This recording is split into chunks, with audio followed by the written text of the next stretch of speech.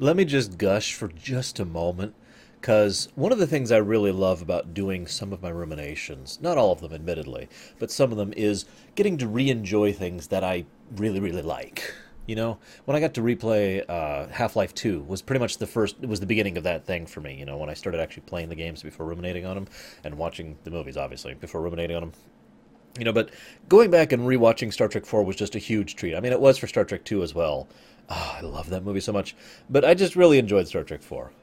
I wanted to start on that high note because it was important to do that, since the very next thing I want to mention is the crew of the Challenger. I know at least some of my audience knows what I mean before I explain, but allow me to elaborate for those of you who are not aware or weren't around when this happened. The crew of the Challenger. It was a NASA incident. I don't want to go into details. They died. There was an incident, an accident, part malfunction, blah blah blah, and they all died for nothing, for no reason. You know, there was no big thing. They didn't die gloriously. They didn't die accomplishing some great good. They just died because of a fluke, and that sucked. I was actually watching television when that happened. I was watching that launch when that happened. I mention it here because that incident happened about 6 months before this movie came out. They were already well into production and mostly starting some post stuff with this movie by the time that incident happened. Now, I'm not bringing it up just to give some gloom and doom to the situation, but rather to mention two things that I feel are worthy of note. Number one, some people forget that the interest in the space program here in the States was really high up until that incident. There is no denying that that interest has dwindled ever since, and arguably has never actually recovered since that incident, the Challenger incident. Whether that's related or not, that's more a matter of opinion, but the facts are undeniable. Number two, as a part of that, there was a sort of optimism about space exploration and the things we could do in space up to this incident happening. And that kind of evaporated. I mention this because this is going to be relevant for what I'm about to talk about, the first big discussion point I have here in my notes. And that is the fact that this movie, I feel like it's something we needed. I know that sounds horrible, but we needed to just see a lighthearted romp about life in space. One of my favorite descriptions of Star Trek ever was the fact that it was just a lighthearted show about life in space. And I like that description. Because even if it doesn't adhere to any dogmatism of the Roddenberry ideal or anything like that, it nevertheless speaks to the optimism that lies at the core of the Roddenberry ideal. It speaks to the idealism of we can do better, we can be better, we can have better, you know? I've often felt that that's one of the reasons Star Trek, remember I mentioned this back in Star Trek 3, I've often mentioned this is one of the reasons I feel Star Trek appeals to so many different people. There's an innate idealism in the series that has basically always been there. And I like that. And I think we needed that back when this movie came out. Imagine if Star Trek 2 had come out. Oh, God. So, three perspectives. Common viewers, science fiction fans, Star Trek fans. Virtually everyone likes this movie. Now, I mentioned back in Star Trek 1 that if you liked the movie genuinely and you wanted to tell me why, that would be awesome. Obviously, that has gone live as of the time you're watching this, but from my perspective, that episode, that rumination, has not gone live yet. So unfortunately, I have not been able to comment or thought about any of those things because I can't see into the future yet. I'm still working on that. So what I mention here is I don't actually want you to do this because I imagine there's plenty of people who actually don't like Star Trek 4. Now, I only personally know one person. I'll discuss that in a minute. But it's probably a lot more common to have people who don't like Star Trek 4 than people who do like Star Trek 1. Hence the reason I mention this. If you want to still tell me you hate this movie, sure. As long as you're well-reasoned in your comments and don't bash my other viewers, I'm okay with it. If you want to bash me, well, I'm not going to like it, but that's okay as well. But getting back to my point, Star Trek 1 was barely a success. It made its money back just enough to basically greenlight Star Trek II. Star Trek II had a shoestring budget and was a was a huge critical success and a minor financial success. That greenlit Star Trek III, almost immediately, actually. And so Star Trek III was a small critical success and a small financial success, which allowed Star Trek IV to happen. However, Star Trek III, I mentioned this chain of events because Star Trek IV is arguably the apex of all of Star Trek. I know this sounds weird, because unfortunately we live in this world, not any other world, and money is kind of what makes this world run, and has for a very long time. You see, Star Trek was doing all right. Really, it was. We were pretty much guaranteed that the franchise would continue until it started sucking. But if you remember, no other shows were on the air at this time. It was just the movie franchise. Star Trek IV was a smash hit, destroyed the box office, blew everything open. It was the kind of success that hadn't really been seen, arguably, since Star Wars: A New Hope, because it was so unexpected. And that's what I mean. It wasn't like there weren't big, successful movies since then, but it was such a surprise box office smash. Everyone was like, oh my God, we've got to see Star Trek IV. And it was so amazing. I myself remember seeing it in Alameda, actually. Fun fact, when I was visiting my dad, we were visiting and we went to the theater, and there's this big line. We were by this park. It was great. I was so hyped to see this movie. Everyone was. There was so much energy in the air, and we all watching it. Oh, it was such a great movie. We love it. Yeah. And it just exploded in popularity. People went back to see it again. It was one of the first films that had full VHS support, and was released very quickly on VHS thereafter. It was also the most successful Star Trek film off seas, outside of the United States. I'm curious how my European and South American, and otherwise, Russian, Japanese, wherever you guys are from, I'm curious what you guys think of this, because I know for a fact that Star Trek 1, 2, and 3 had limited releases outside of the States. In fact, if I'm not mistaken, either 2 or 3, I forget which, had only direct-to-tape releases, no theatrical releases outside of the States in certain areas. And so Star Trek 4 was actually, here of a movie, and it was successful. Now, I'll be talking about why I think it was successful throughout the course of this view, but I think the best synopsis of it could be, it was fun.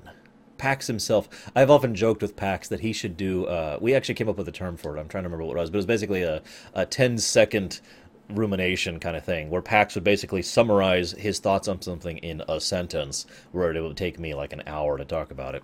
But his when I was talking about Star Trek 4 with him while I was watching it, he basically said, it's a fun movie. And that was all he said, one sentence, but it actually synopsizes this movie very well. It's a fun movie.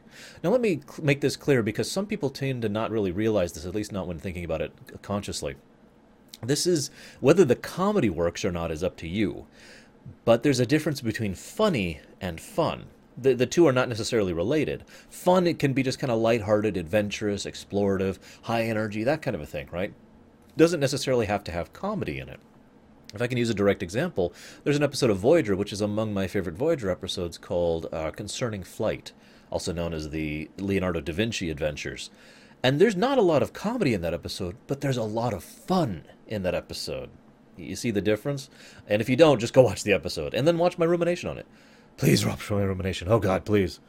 Those of you who actually watch my Voyager ruminations, I love you. You guys help keep me going, I swear. All 10 of you. But, so, yeah, Star Trek IV was very fun. And that kind of brings me to an interesting point. Because Star Trek IV is retarded. I mentioned earlier that, I would understand if people dislike this. I only know one person, one individual who genuinely dislikes this. He's a great guy. I'm not going to drop names. He and I used to talk about Star Trek a lot. And I loved chatting about Star Trek. And just geek culture in general with him.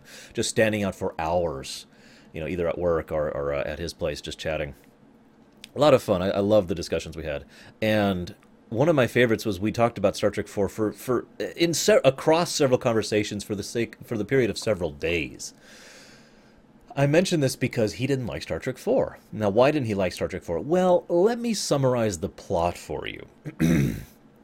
Some kind of ultra-powerful probe has come to the Earth looking for humpback whales, specifically humpback whales, which are extinct, so the crew goes back in time to bring humpback whales from the 20th century our era. In other words, San Francisco into the future to save the world. That's the plot.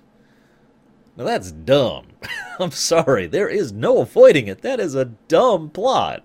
It's ridiculous. It's stupid. And he couldn't get over that fact. He even acknowledged most of my points about the things I enjoy about the movie. Even despite the fact that I bash this movie and its retardation and the fact that there are plot holes you could drive a frickin' cruiser through, this is still my fourth favorite Star Trek film. And the only reason it's that low is because I really, really like First Contact, which edges it out. So, it's one of those weird situations where it's a really dumb, silly, stupid movie that is very fun, very lighthearted, and very human. Now let's talk about why that is. I mentioned that Star Trek 3 is most of why Star Trek 4 happened, okay? Well, what I mean by that is, in Star Trek 3, if you watched my Rumination, if you didn't, go watch it, I remember he had the manacles. I know this because I just did this like 2 hours ago.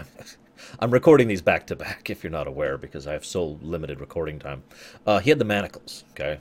So Nimoy was very limited in what he could do. Now, I want to discuss this in brief. And yes, I will return to the Star Trek 4 Apex plot point. Don't let me forget about the Apex point. What I mean, but I've often felt that there are two types of limitations when it comes to creative construction, okay? There is creative limitations and executive limitations. Now, the difference between these two is a hard-to-define point, and it's more one of those things where you could define it by pointing to an example. Let me say what I mean here. I've often said that creative limitation leads to it leads to creative growth. It's one of the best ways to grow as a writer and to really push yourself. Star Trek II was severely creatively limited. Why? They had a shoestring budget. They had very few things they could do with this. They were probably losing Nimoy as far as a character goes, because at the time they didn't plan for him to be with Star Trek from that point on. They had all these limitations, and they worked with them and through them to create Star Trek II: The Wrath of Freaking Khan. An executive limitation is usually something that's more sweeping. For example, we want you to make this kind of a piece, or we want your film to have this kind of a tone towards it. This will actually affect Star Trek V as well. I'll save that discussion for then, a few hours from now. Actually, I might be going to bed after this one. But the point is, the other kind of executive limitation is we're watching you. And again, that's the manacles, right? You're in the manacles, you're hampered, you're on the leash, there's only so much you can do. And that was the problem with Nimoy and Bennett. Now, I mention this because Nimoy and Bennett wrote Star Trek 3 and Star Trek 4. Now, I'm sorry, but even though both movies have huge plot holes and severe difficulties with the issue, and I mentioned several of them in 3, there is no denying Star Trek 4's script, just the script, works better than Star Trek 3's. And there's also no denying that the reason for this, and everyone in the creative staff agreed with this, is because Nimoy was allowed to do his thing. They had a bit more of a budget, not too much more of a budget, in all honesty. It was about the same as 3's. But they were given some budgetary freedom, and they were given basic creative freedom. In other words, no executive meddling. Now, yes, I know executive meddling is not always bad. In fact, sometimes it's good. Keep that in mind when we get to Insurrection, by the way. But there was no executive meddling, so the only limitations were the creative ones. Well, what were the creative limitations? Number one, we're stuck on Vulcan with a Klingon bird of prey, Burrell class, with a crew that is, we'll go ahead and put this on the second point, with a crew who is facing court-martial and possible exile and all that fun stuff. Spock, who may or may not actually still be himself and is still recovering from death. And, of course, we have the pregnant Saavik. Yes, I know that didn't make it into the final draft, but it was still an aspect of the story when they were writing it, as I'll discuss in a bit.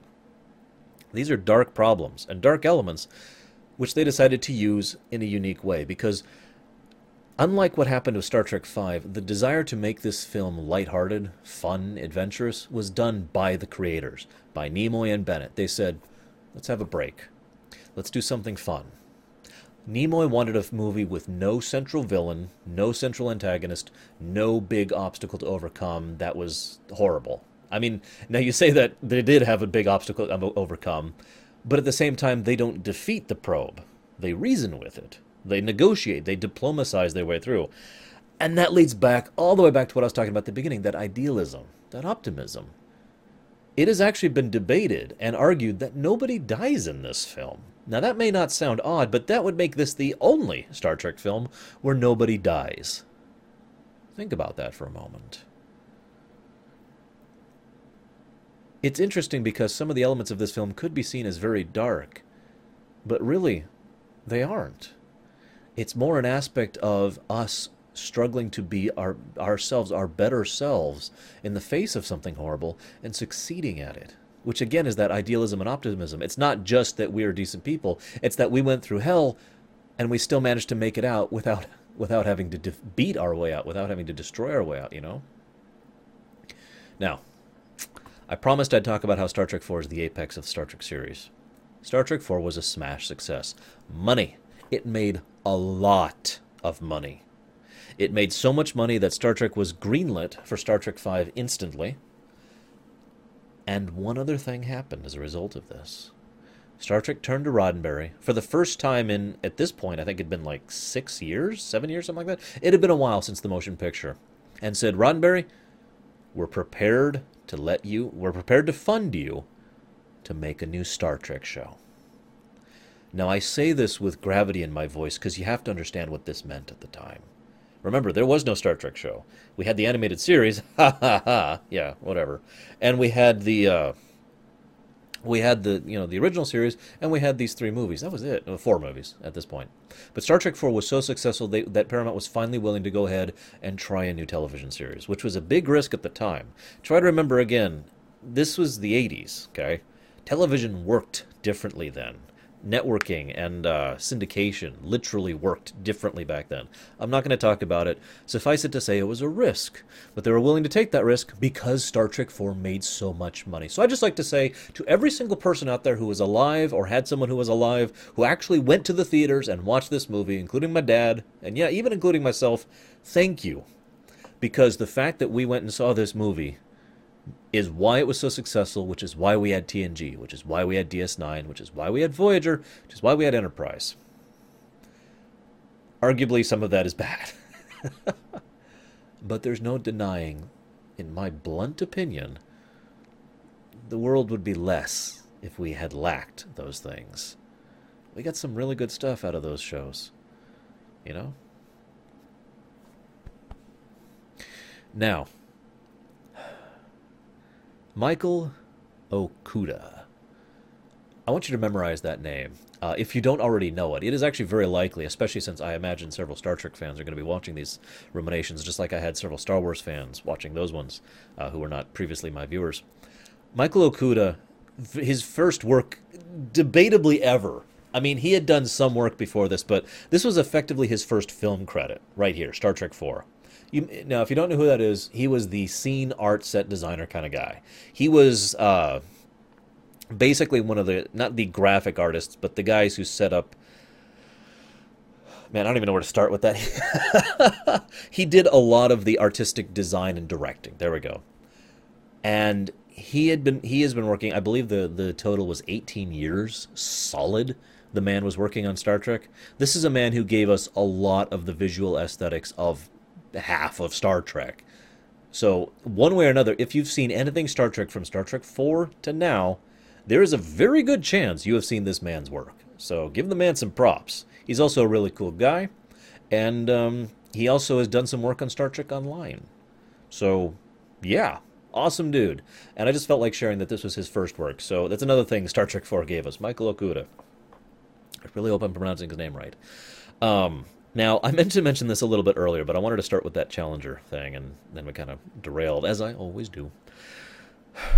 I have the least notes of the last 4 films I've looked at, arguably of the last 10 films I've looked at, on this film that I've ever had. This is my least amount of notes. This is a problem I've had over on the episodic videos I do on every Tuesday as well. Every now and again I come across an episode which is great! I just don't have that much to talk about. So I give my thoughts, and then 20 minutes pass, and then I shut it off. It's like a really short episode. I always feel bad, because I always feel like I'm cheating you with a short episode. But make no mistake, the length of my episodes does not determine quality. I spent an hour talking about Threshold, after all.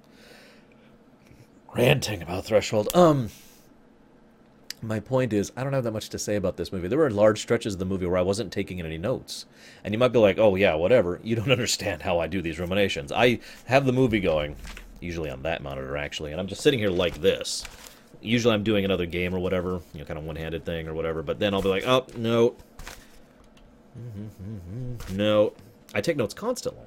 But there are huge sections of this movie where I just wasn't because there was nothing to say. I was just enjoying the film. Because it's a good film, and it's a fun film, and I just don't have that much to analyze. Moving on. Did you know that Dr. Taylor was originally going to be a wacky UFO nut who was going to be played by Eddie Murphy? The original script was actually kind of designed with Murphy in mind, believe it or not. Unfortunately, there were some scheduling conflicts, so we didn't get Eddie Murphy. Whether that's a good thing or not is debatable. I do think Gillian Taylor, the woman, does do a very good job of the role, and I think she kind of helps sell it, especially since, although we will never see this in the films, she also added a personal touch to Star Trek VI. I also want to mention the Saavik thing, though. Okay, so I told you I'd talk about this.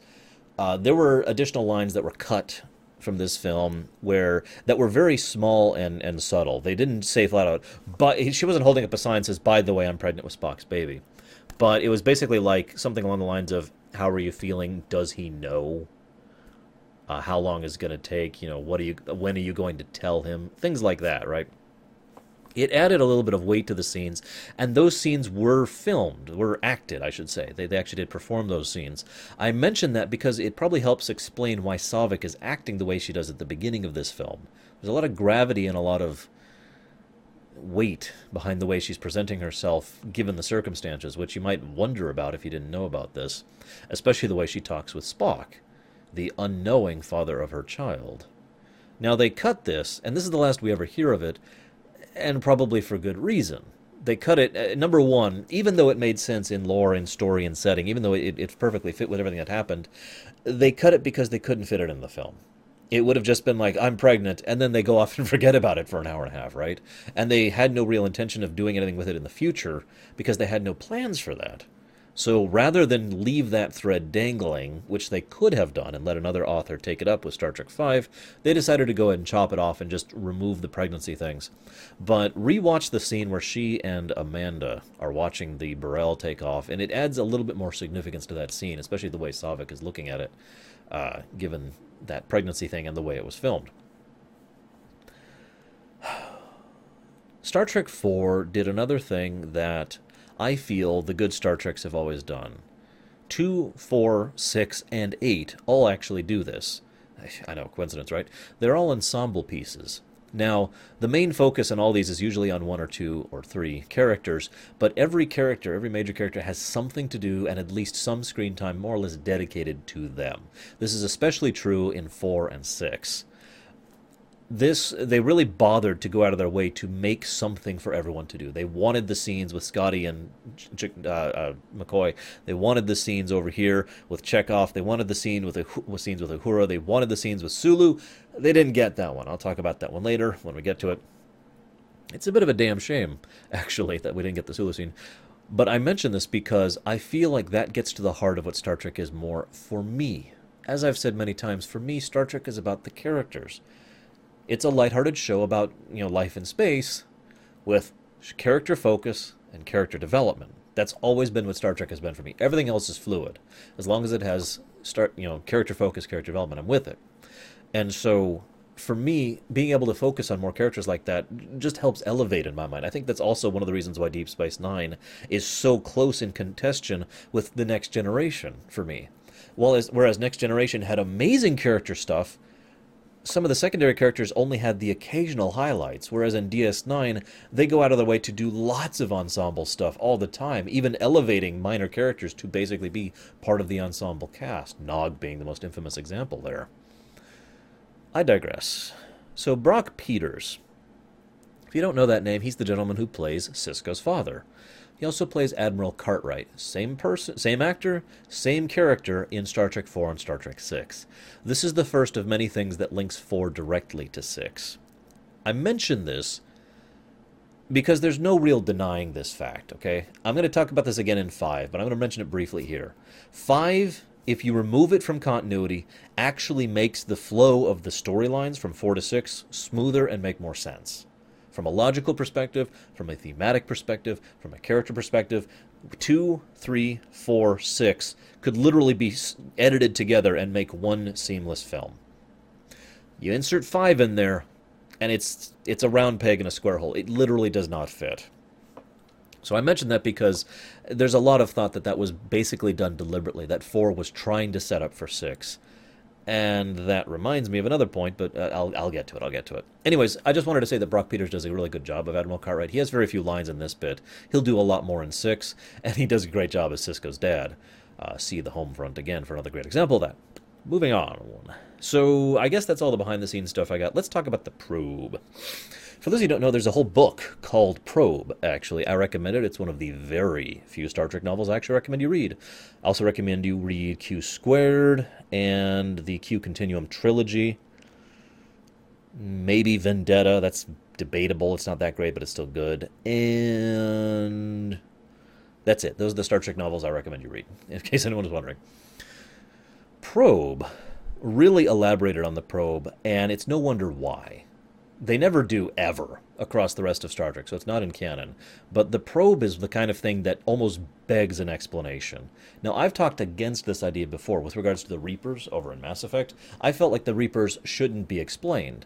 But part of that is because the Reapers were a threat, an enemy, an obstacle, an unknowable malicious force, right? The probe is decisively designed to be not an enemy. Remember, I talked about that before. We don't defeat the probe. We talk things over with the probe. We convince the probe through diplomacy, albeit a very unusual form of diplomacy, to leave us be. And it is emphasized more than once in the script that the probe had no malicious intents towards us, which is, well, it's dumb.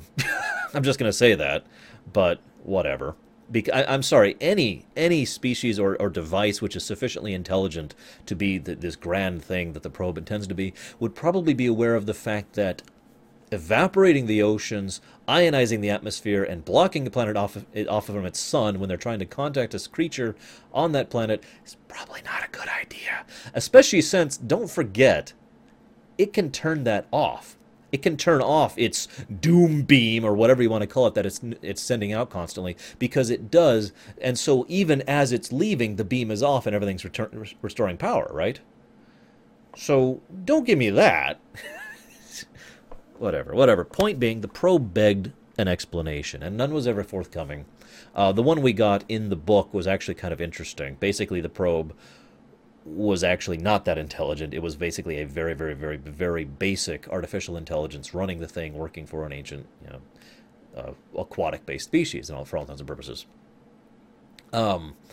And there's a lot that can be discussed and thought about. Sci-Fi Debris infamously spent a while just discussing the possibilities of evolution and what could evolve in order to create something like a probe, etc., etc. I'm not going to discuss any of that here because, frankly, I don't feel there's anything interesting worth talking about it, especially since it's already been talked about, so I don't really have anything to add to the discussion. But I do want to mention one thing. One of the things I liked about the probe was its presence is what caused those problems. This is something that I've always just liked the execution of when it's done well. I mentioned this back in, I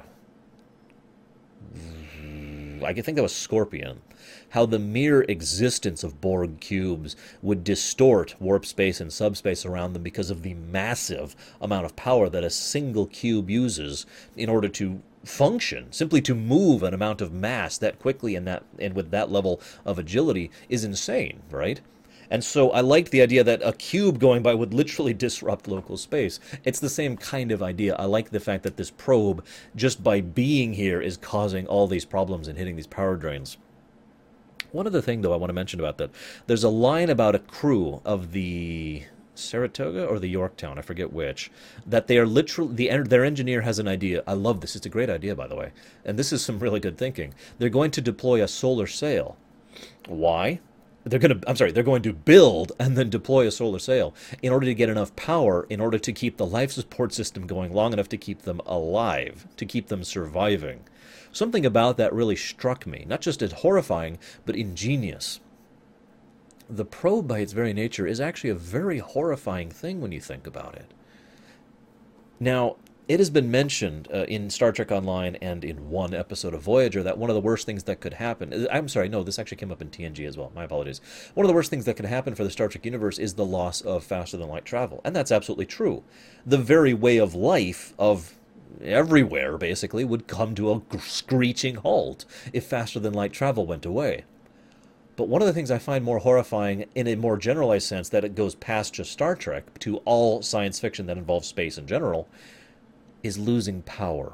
It's such a mundane, simple thing. It's one of those wonderful things that's a post-apocalyptic scenario. If you don't know what I mean by that, in a post-apocalypse, things that would normally be considered mundane or normal or easy, the kind of things you don't even think about, suddenly become huge things that you have no idea how to surmount these problems, and they are life-threatening problems. It's the same concept.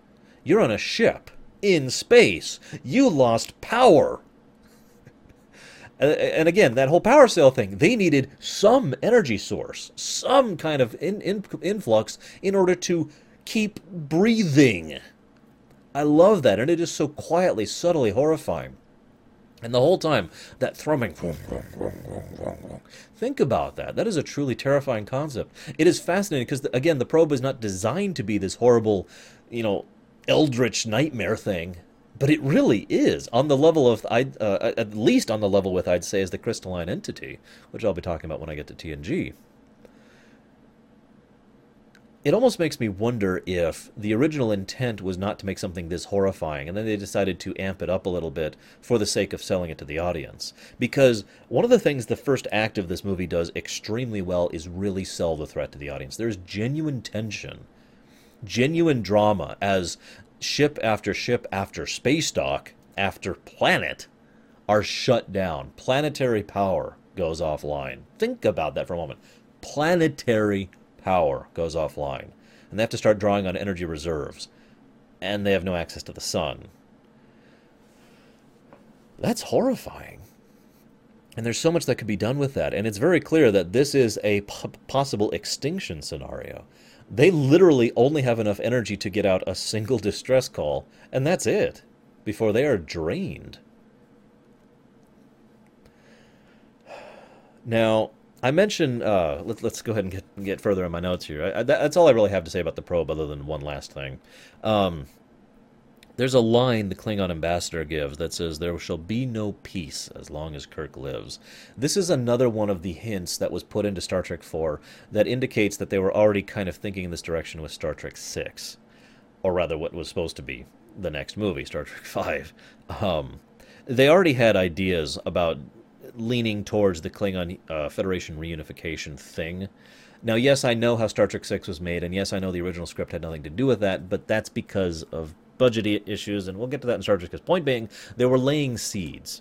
They were deliberately laying seeds. They've been doing this pretty much ever since 2, to try and set up a situation where the big thing, the big conflict of the movies would actually become the Klingons versus the Federation, whether it would erupt into all-out war or it would lead into a resolution. Keep in mind, when this movie came out, Star Trek 4, the Cold War was still active, albeit very much in its heydays, and most people didn't even realize how close it was to finally being over. So this was still something that was in the minds of most people, including the creators of this movie. So they were definitely putting little hints of the fact that that Cold War needed to be resolved. Now, another comment. I don't know why, but I always had this vague impression that they were on Vulcan for like a week or two while they were doing retrofits on the Burrell, and then they were going to head out. No, they were on Vulcan for 3 months. Okay, so the crew of the Enterprise sabotages the Excelsior, steals the Enterprise, damages Starfleet people, goes to Genesis, watches Genesis be destroyed, and then lands on Vulcan. And at no point in time, in 3 months, think about how long of a period of time that is for a moment, especially given it's like a day journey between Vulcan and Earth, because Vulcan is like literally next door from a galactic perspective. And at no point in time did anyone in Starfleet or the Federation, by the way, Vulcan's a part of the Federation, think to go and be like, hey guys, No, 3 months they just let them be. That can be explained, and I believe is in the novelization. The idea being that the Federation was basically seeing if Kirk and crew would turn themselves in. And if they would, then there would be leniency that they were going to offer them with regards to their actions. Now the reason why they didn't turn themselves in earlier was because they were staying for Spock's sake. Now I mention this because yes, they were retrofitting the bounty, or the Botany Bay, excuse me. Or was it the bounty? No, it was the bounty, the HMS Bounty, the bird of prey. They were modifying this thing for that period of time, but at any point in time they could have gotten another ship to go back, right? But it is actually mentioned in the book that the reason they were staying was for Spock. They wanted to make sure Spock was okay, and 3 months for recovering from death is a lot more reasonable, especially since if you consider the fact that he hasn't actually recovered from death yet. He is still being re-educated. He is still testing his mind. He is still trying to make sure he functions properly as an individual. And at the beginning of the movie, he doesn't. So keep that in mind, too. So it does make a degree of sense. It's just one of those, wow, really? Situations. Not quite a plot hole. So Spock's intellect. I mention this because some people seem to have gotten this impression, I've noticed, that all Vulcans are super intelligent. That is actually not true. There are plenty of stupid Vulcans. Spock is ultra intelligent. Spock is ultra intelligent because Spock is ultra intelligent. He's that smart. He pushed himself. He is that good. There's a reason he was able to help fix the engines in 1. There's a reason he was the one who, in order to fix the engines in 2. There's a reason he's the one who was able to figure out how to do the warp, the calculations to do time travel in a freaking bird of prey twice, because he is that much of a genius. That person, not Vulcans in general. I've always found that interesting, though, because the hidden undercurrent of that has been true ever since the original series. Namely, the reason he is so intelligent is not just because of his potential to be so, but because he has always driven himself to be so. After all, he is part human, and he's always had a reason to push himself for that, hasn't he? That's mentioned all the way back in Journey to Babel, if you'll recall. And it ties back in here when he meets his mother. You know, and he's doing 3 hyper-intelligent tests simultaneously and acing them until the computer asks, how do you feel? Which again leads into that thing. Now, Spock's arc actually, the how do you feel thing is a critical point in Spock's arc. While he had been growing character-wise up to and including the Wrath of Khan and his death, it's hard to explain how well this works. Basically, you would think of the fact that his death and rebirth reset his character progress, because he starts this movie as more, kind of as he did in Star Trek 1, more Vulcan than himself. But by the end of this movie, he has regained a lot of his sense of self. Indeed, one of his final lines of the movie is to tell his father, Sarek, to tell his mother, I feel fine. Understand, not just because, not just to give an answer, but because he understands the question. See, this is why this is a critical part of Spock's character arc, one that will be finally finished in Star Trek VI. Spock is not a Vulcan.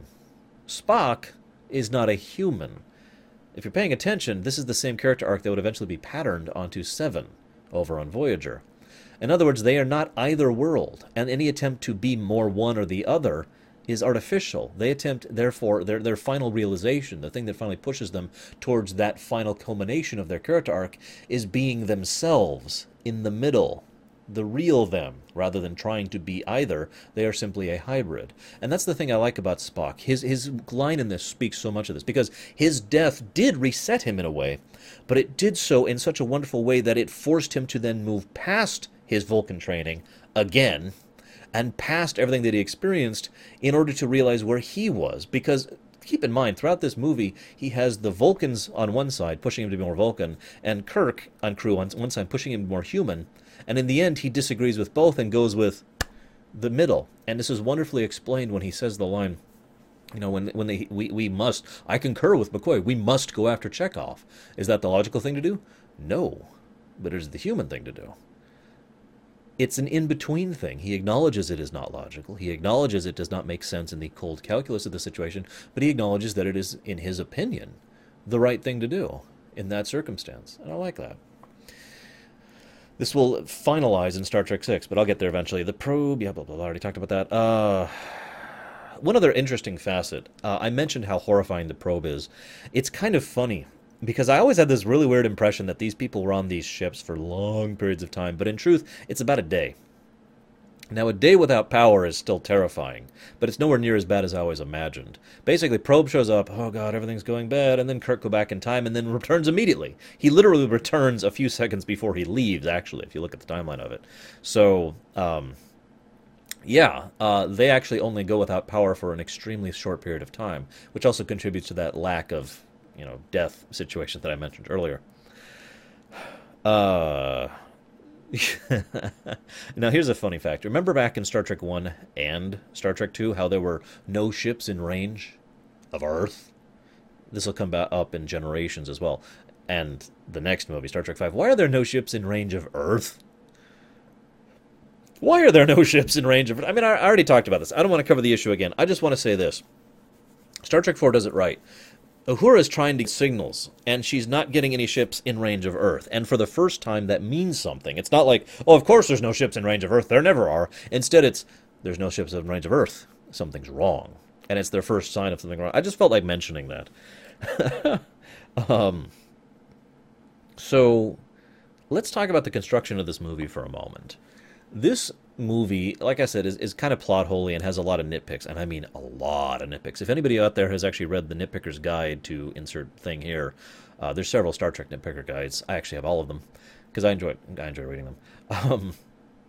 The entry for Star Trek 4 is huge, and it should be. There's a lot of nits in this movie because Harv Bennett doesn't really think that way. We saw this in Star Trek 3.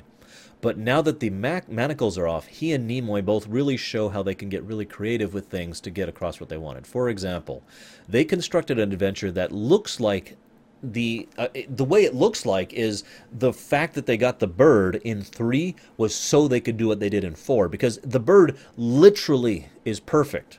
The Burrell, the bird of prey, is literally perfect for their needs in 4.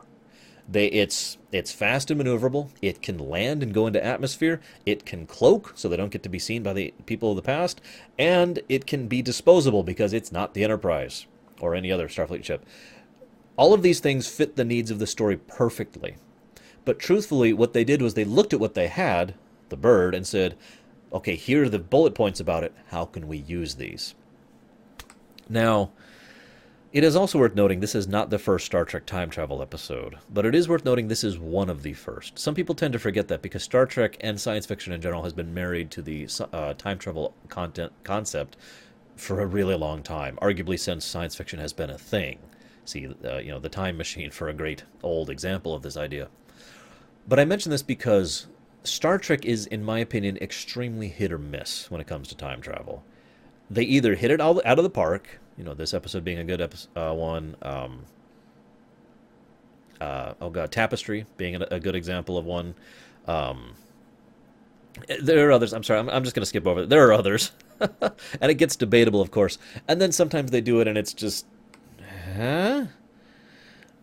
But I feel like the times they use time travel best, this is just my opinion, of course, is when they use time travel as part of the story rather than a story centered around time travel. I actually talked about this back in my... Oh, what was it? It wasn't Kingdoms of Amalur. It was a rumination I did recently by my perspective. And I can't remember what it was. Was it Command and Conquer? Anyways, it was one of my recent things where I talked about how, in my opinion, very few time travel stories were good. It was mostly stories that involved time travel, and whereas the time travel was in service of something else, characterization or setting building or whatever, that actually worked. And this is a good example of that, is all I'm trying to say. This is a good example of the time travel being effectively incidental and more a way to get, as a vehicle to get to the actual fun adventure characterization of the past. So I mentioned there's a lot of nits in this movie, and there are so many. I actually had this funny thought of literally pulling out my nitpicker's guide. It's in that bin right over there. And just going down the list and just listing them, because there's dozens. I have decided not to do this. I think I'll mention like 2 over the course of this. How does the bird of prey, which is sitting in Golden Gate Park... By the way, I have lived in and been to San Francisco many, many times. Golden Gate Park is not that empty. How does a freaking Burrell-class bird of prey just sit in the middle of the park, plain as day, really? Big indents, wham right into it, and nobody notices it for however many days they're here. Now, if I'm not mistaken, they actually only stay here 3 days, I want to say. because there's the first day, and then they do that, and then and that's the end of that, and then there's the second day and the third day. So I think, yeah, they're only actually here 3 days. But even for 3 days, really? Moving on. That being said, where are we next? Where are we? Okay, so I like the fact that they showcase the fact that the Burrell. I'm sorry I keep calling it that. I think in terms of classes of ships rather than, bird of prey. I'm the guy who called it the Executor for forever rather than Superstar Destroyer, to give you another example. I like the fact that the bird is shown as just barely having the power to make the thing. I like that because it emphasizes 2 things. One, why don't they do time travel more often? Well, it's difficult to do and very, very, very easy to screw up. Star Trek Online actually touches on this with a mission where you are authorized to do time travel in this one circumstance, and it might screw up. And if you screw up, the second reason I like it is it emphasizes that they're in the Bird, which is a much, much weaker ship in every way to the Constitution-class cruiser. So I like that. Then we get into an art film. Now, when I first saw this in the film, I thought that there was actually, this was legitimately my thought process. I thought there was a problem with the film. I thought they had accidentally spliced some other film onto it or something like that, because it just kind of shows this weird artsy crap that has nothing to do with anything and is stupid. And I'm phrasing it that way because when I was rewatching it this time, I'm like, and I've rewatched Star Trek 4 many times, but usually I just skip over this scene.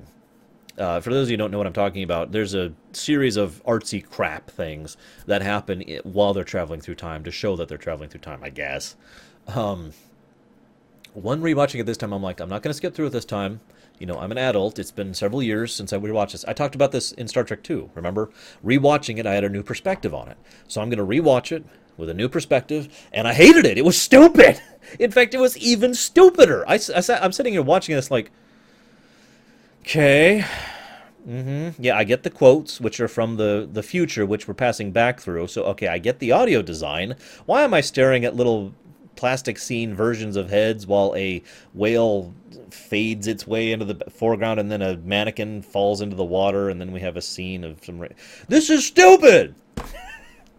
I love this film, but I hate that scene. If I could just chop it out. Ugh.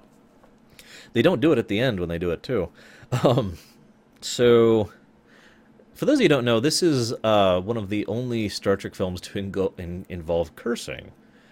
One of the very few. The S word is mentioned, damn is said all over the place, hell is said all over the place. It's fascinating, really. And it's also part of an in-joke, but it was done deliberately because they were trying to invoke the overall linguistic style of everyday modern-day life. This is the 80s, again, remember.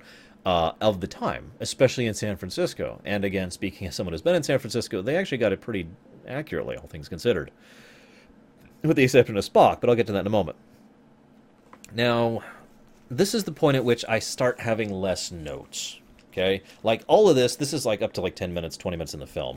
The rest of this page is just the entire rest of the film. I just don't have that much to talk about. For example, I love the humor and light tone of the certain scenes. I like the way that they are portrayed. The directing is great. Nimoy does a great job of pulling performances out of the actors to be that perfect blend of not stupid, but ignorant. There is a difference between stupidity and ignorance. Ignorance is lack of knowledge. Okay? And the crew has a clear lack of knowledge. Now, they grow and adapt, but that's relevant and necessary for the humorous tone of it. I also love the nuclear vessels scene. For those of you who don't know, nuclear vessels is arguably the second most well-known line in all of Star Trek, across all of the franchise. The only reason it's second is because Khan. Otherwise, it would be first. Now, I love this because there's some wonderful subtlety to it. First of all, I love it just on the face of it. I'm trying to get to Alameda. We are looking for your nuclear vessels. Excuse me, I'm trying to get... Yes, that's what I said. I want to get to Alameda, but where is Alameda? I love that, first of all. Second of all, Chekhov and Uhura just sell it. But third of all, the first guy they ask is a cop, who they ask about it, and he's all nice and helpful. Yeah, how can I help you? And then they say what they want, and he never says another line. He just stares at them. The camera even takes a moment to focus on him staring at them. I find this especially funny because, again, '80s. Cold War. This was still actually happening. And an incredibly Russian guy comes into the middle of San Francisco asking where we keep our nuclear vessels. I cannot help but be amused every time I see that scene.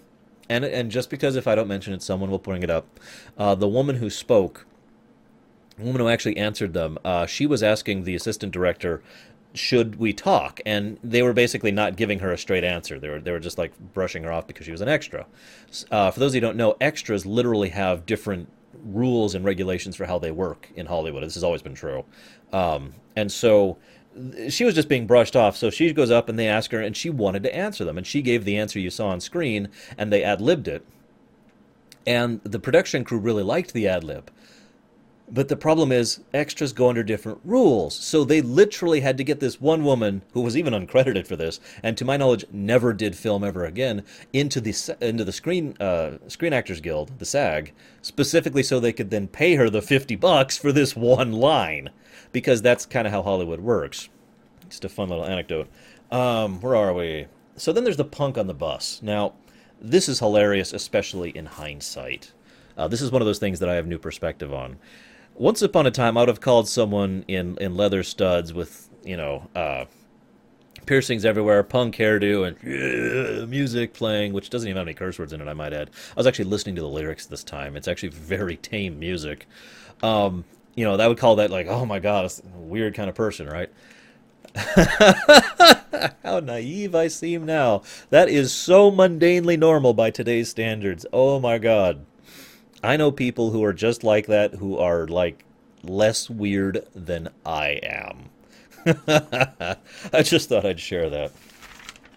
For those of you who don't know, that was actually inspired by real life, by the way. Leonard Nimoy was actually on a bus recently around the development of this film, and before he ended up writing it. And there was a gentleman on the bus with that kind of outfit and that kind of music going, and, of course, he couldn't nerve pinch him in real life. Pity. So, before I get into the rest of the movie, let's talk about whaling. Don't mistake me. I think it's a good thing that we don't genocide species. I think genociding in general is bad. I know that's a weird and unusual opinion to have, but I think, bear with me, folks, I think that genocide's bad, okay? But I'm also one of those people who has no problem eating meat. And I know what that involves. In fact, I've been to butcher plants. I've seen that kind of thing. I'm one of those people who it's hard to gross me out. You're like, oh, if only you knew what went into your meal. And I just start laughing. And I'm like, dude, if I was actually eating from a cow, this would still be freaking gross, okay? Food's gross, okay? We just got to get over that fact. What matters is how it tastes when it actually reaches me, and the texture. The texture's a big thing for me, too. Bad textures tend to hit my gag reflex. Same thing with my sister. If you're trying to gross me out, that's not going to work. But I have no problem eating meat. I have no problem using animals, having leather, that kind of thing. That's not something that's ever bothered me. If you want to bash me for that, that is your right. As long as you don't go overboard with it, I'm totally okay with it, okay? You have the right to your opinion just the same as I do. I mention this because, for those of you who are not around in the 80s, let's just say that people got a little bit overboard with their love affair of aquatic mammals in general. Dolphins being a really big one, whales being a big one. This is pretty much the time in which SeaWorld became huge, and parks like that became a big deal. I should know, I actually went to SeaWorld a lot. It's really fun. It's where I got Jaws, actually, although I was a lot younger when I got Jaws. But anyways, I just mentioned this because William Shatner, on the director's cut of it, or on the commentary of this, actually speculated that maybe whales may even be more intelligent than us. That quote, I mean, Shatner didn't actually mean that, and you can tell he didn't actually mean it, but that quote is the kind of thing some people actually meant, and you can tell that some people actually think that way, and that's, in my opinion, going a little bit too far the other way. I think we can strike a balance between and die to everything. I just think that some kind of balance is mentioned here. I only mention this, though, especially because I've always felt like whaling is one of those things that was actually very crucial to human development, because whales are an incredible resource. But they shouldn't be viewed as just a resource. See, that's that balance thing here.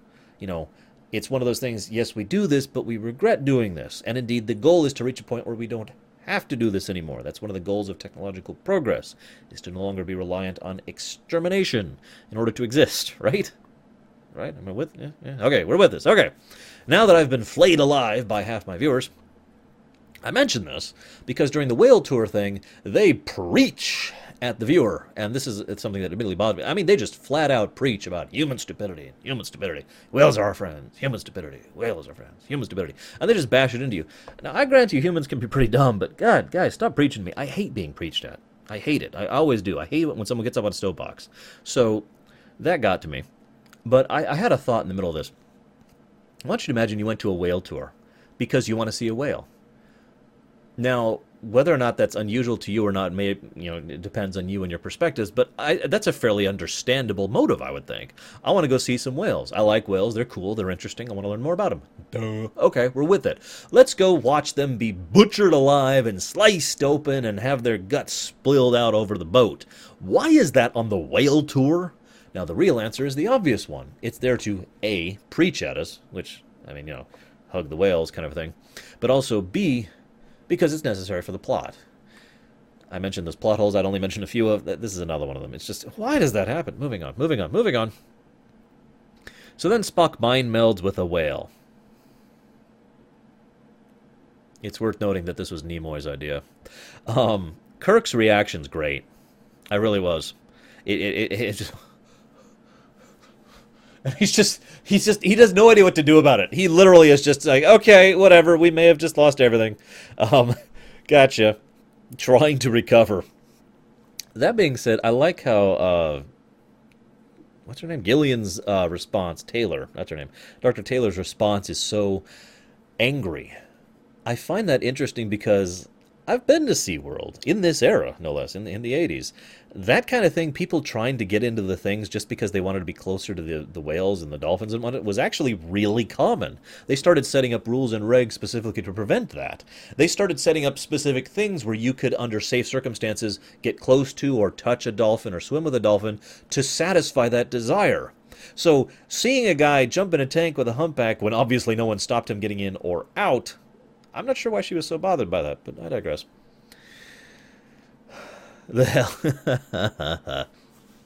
So for the rest of them, for the next two scenes, Spock interjects. This is great construction. In the previous scene on the bus, they talk about colorful metaphors and how people speak with interesting colloquialisms, right? Well, Spock then spends the next two scenes adding the hell to almost every sentence he says. The hell I didn't. I didn't. The hell this. The hell they aren't you. Or the hell. And he just does it in the perfect tone. From what I understand, they had to do several takes because Nemo himself just had trouble maintaining that perfect tone of utter, just lack of understanding of what he's saying. The hell I didn't. The hell this is. That kind of thing. It's really funny, though, and it really lends itself to the very Abbott and Costello feel that Kirk and Spock have. Their duo on the beach and in the truck is just amazing. That's all I have to say about it. Their interplay and counterplay between each other is phenomenal. Moving on. So then we get to Scotty and McCoy's duo, which is also awesome. Now, I've said it before and I've said it again. DeForest Kelley's great. And James Doohan, well, he had some issues, nevertheless was really great. And he really, really sold his performance of the uppity, no, I refuse to do this kind of a thing. And I don't know, just watching the two of them act together was really brilliant. I would be remiss if I did not point this out, but Scotty starts typing like this and manages to plug in transparent aluminum into a Macintosh Plus from the Apple Computer Company system. Speaking from experience, those computers cannot display images as fast as it was displaying unless it was actually a pre-rendered image slideshow, which is what they actually did for the show. Thank you, Michael Okuda. Just felt like pointing it out. That's all.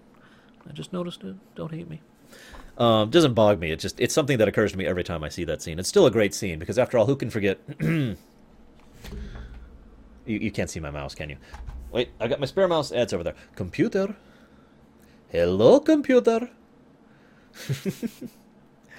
And then there was supposed to be Sulu's scene. Why didn't we get Sulu's scene? Let me talk about the transparent aluminum really quick. First of all, it's a fascinating idea. It's very similar to what Star Wars actually does you, which is called transparasteel. In other words, see-through material that is effectively as strong as armor, which is very critical for Star Wars ships to function the way they do. But I like the idea of transparent aluminum, and it has some real-life applications, by the way, which people have been looking at for several years at this point. I also find it interesting because they introduce a form of paradox in this. The funny thing is the novel expands on this some. Apparently in the novel, the gentleman who they're talking to, Scotty, McCoy pulls Scotty aside and is like, oh my God, we can't give this to guy. And Scotty says, it's okay. This is the guy who invented it. I recognize his name. So they either are not changing history or in fact completing history by doing this. I mention this because this is, in my opinion, the best way to approach time travel. And whenever Star Trek does this, I feel it's some of the better episodes. When time is a complete circle. In other words, everything that ever happened, and always will happen. You never change time.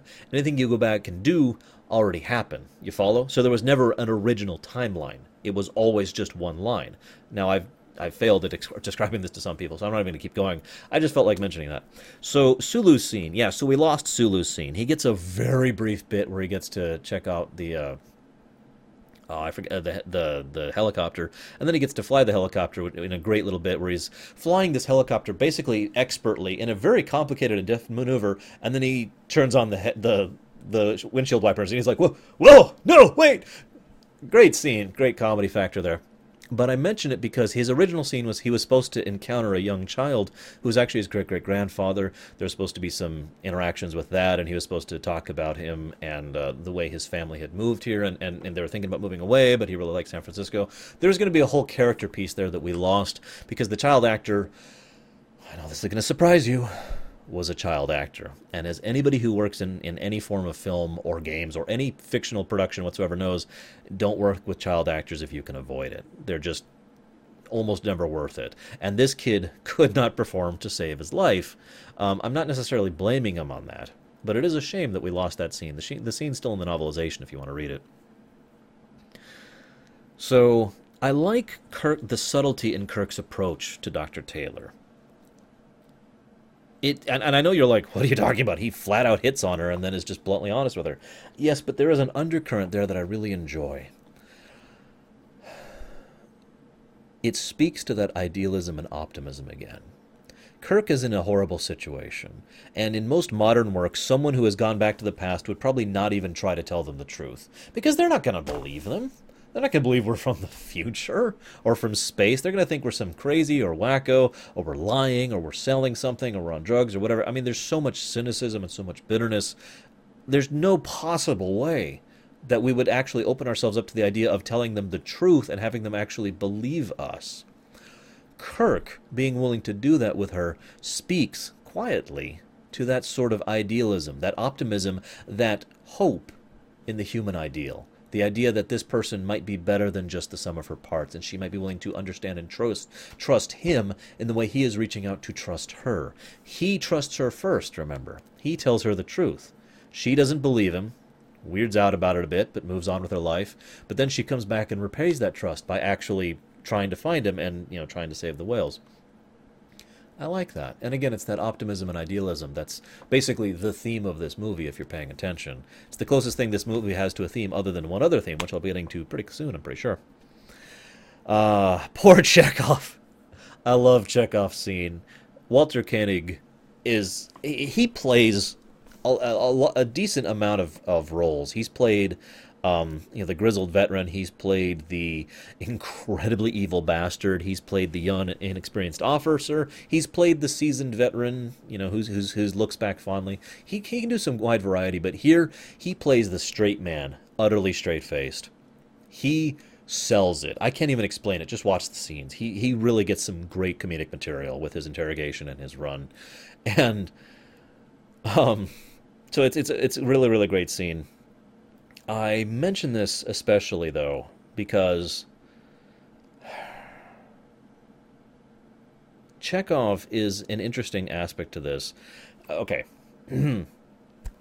What happens after this is basically the hospital scene, which is my personal favorite scene in the movie, by the way. I know it's like several scenes, but my personal favorite section of the movie is the hospital section. I know that's not an uncommon opinion, by the way, and I'd love to hear your guys' favorite sections as well, especially if it's the hospital section, so we can jazz about how awesome it is. But let's talk about why. First reason why is McCoy. This is his time to shine. DeForest Kelley is awesome, and he is in full McCoy mode. Okay, we're here, and we have to do this, and we've got to be professional, and oh my God, what's wrong with you, woman? Oh God, here, let me fix you with 2 buttons, basically. Okay, and he literally cannot help himself from helping people. There's an implication that's never stated outright that while they were looking around, McCoy helped more than just that one woman. I can't imagine how many people were fully healed just from the stuff he had in his bag as he's walking through this hospital.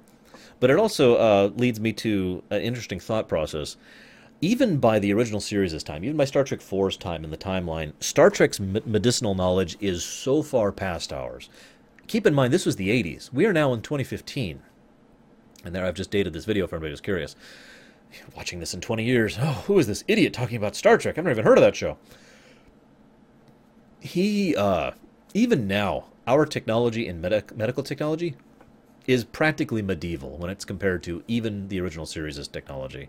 And I've always lamented that. I mean, just to get across a point, we have the technology to scan you through various ways, but those scans are not guaranteed to get answers or results. It's just possible to find certain types of problems that we can then hope we interpret correctly, and then hope that the results the way we have to deal with what we assume is the problem is going to actually solve it.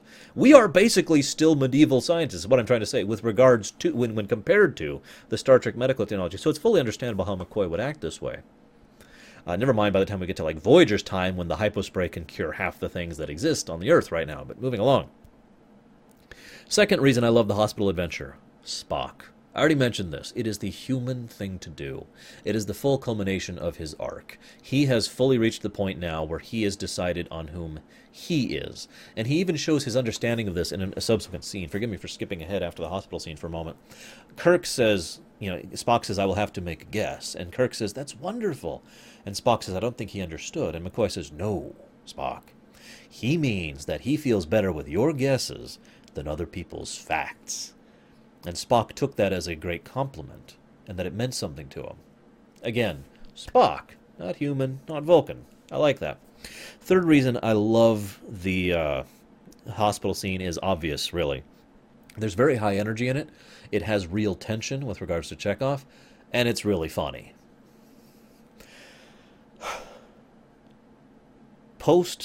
Oh shoot! I didn't. I wrote it down too quickly. Postprandial upper abdominal distortion or something like that. Cramps. I actually used to have that phrase memorized just for fun. When someone would be like, "What's wrong with you?" I have postprandial. It's orthodontic. I actually used to suffer from cramps in real life, so it was relevant. You didn't want to hear that. So, and I already talked about the medicine thing. So I meant this. I'm pretty sure this is the last plot hole I'm going to point out. They drive back, or no, they beam back. Why do they beam back to the park and not the ship? Now you might be like, well, they're leaving her here. Yeah, so you beam back to the ship, and then you beam her down. It's really simple. Instead, they beam back to the park, and then force poor Chekhov, who I remind you is still recovering from injuries, one of which included possibility of a coma, because he had an injured artery up here, remember that? To hobble up onto the ship. So Chekhov and McCoy hobble onto the ship, but Kirk stays behind. The ramp even closes behind them. Why is that? Well, so Kirk can beam up. Well, why does Kirk beam up? So she can jump on board. And then she jumps on board. Well, why don't they kick her off? Now, the thing is, this was whole contrived, because it wasn't necessary. Why not just bring her with initially? There is an in-character, in-lore reason to bring her with. Literally, it could just be one of those things where she says, can I come with you? And he's like, oh, we might not go anywhere. We might be dead. We might not make it out of the sun. And she could be like, well, no, I have nothing here, and blah, blah, blah. And either Kirk or one of the other crew points out the fact they have no whale biologists in the future. because they don't have humpback whales. Someone with her knowledge and expertise would be invaluable in maintaining the new species that they're intending to reintroduce into the environment, an environment which has not had humpback whales in years, decades, centuries, I believe, actually. I forget the actual time, but it's been a while.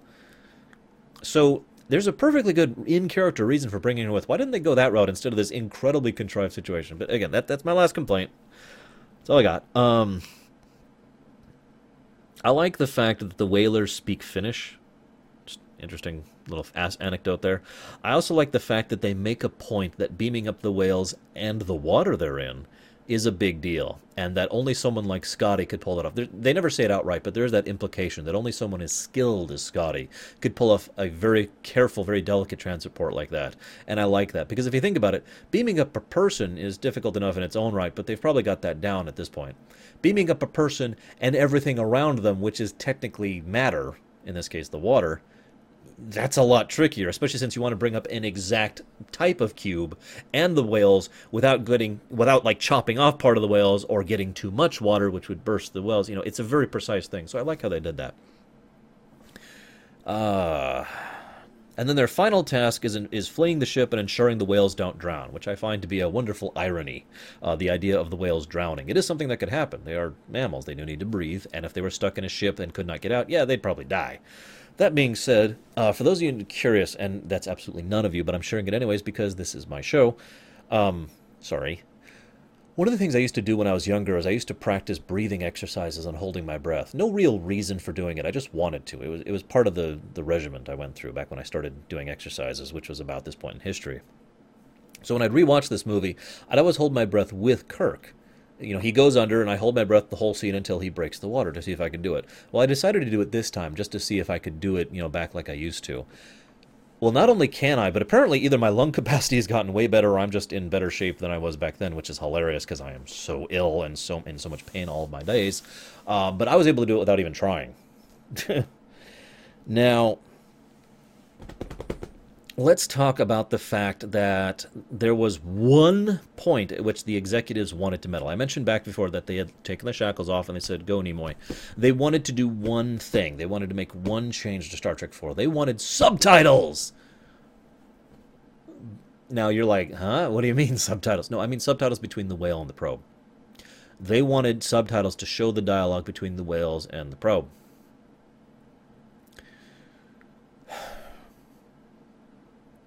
I got nothing, guys. If any of you out there have a legitimate reason why that would be a good thing, please feel free to share. I got nothing. That just sounds ridiculous. I actually like it without the subtitles, without knowing the conversation piece, especially because we know what's being conferred. We do. Remember, Spock himself already said, Gracie admits that what's going on is wrong and stupid, but she holds no malice towards humanity for it, and she is sympathetic to our plight. So, we know what she conveys to the probe. We just heard it from Spock's mouth. We can infer the rest. We don't need, so, how you doing up there, Proby? For those of you who have not watched Sci-Fi Debris, I'll recommend you watch his Star Trek 4 thing because he had his own subtitles for this section, the whole section, which are pretty funny, in his own particular idiom, if you happen to like his humor style.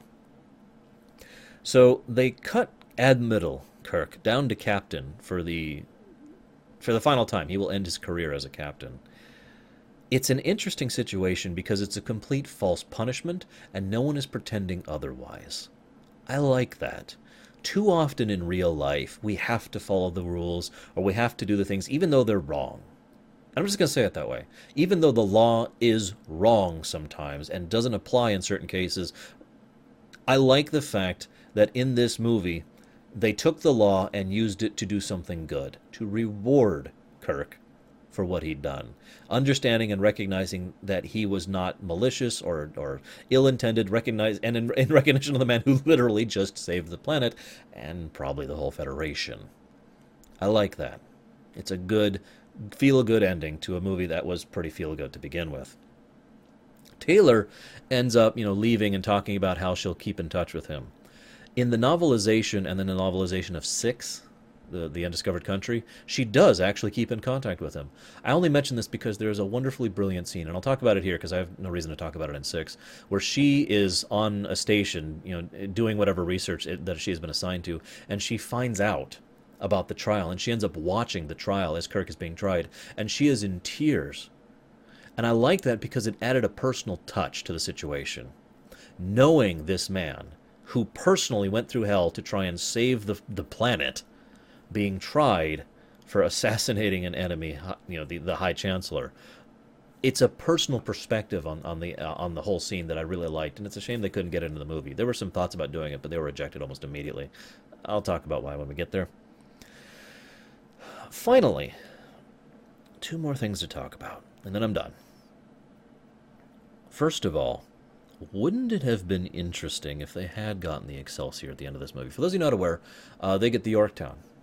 No, I don't care what you say. They get the Yorktown. Now, you might be wondering what I'm talking about. The Yorktown was mentioned as having severe problems at the beginning of this film and is a Constitution class. And they give them the Enterprise 1701-A, a ship that will only be in 3 movies, counting its brief cameo here. So, this ship, if it was recommissioned from another Constitution class, would make more sense than just making a brand new Constitution out of nowhere, right? Especially since they're trying to remove the Constitution from service, and especially since they do decommission the Enterprise A at the end of Star Trek VI. Spoiler alert. Why would they decommission a ship they just built, however many years prior? Just a small smattering of time prior, right? Why do that? It makes no sense.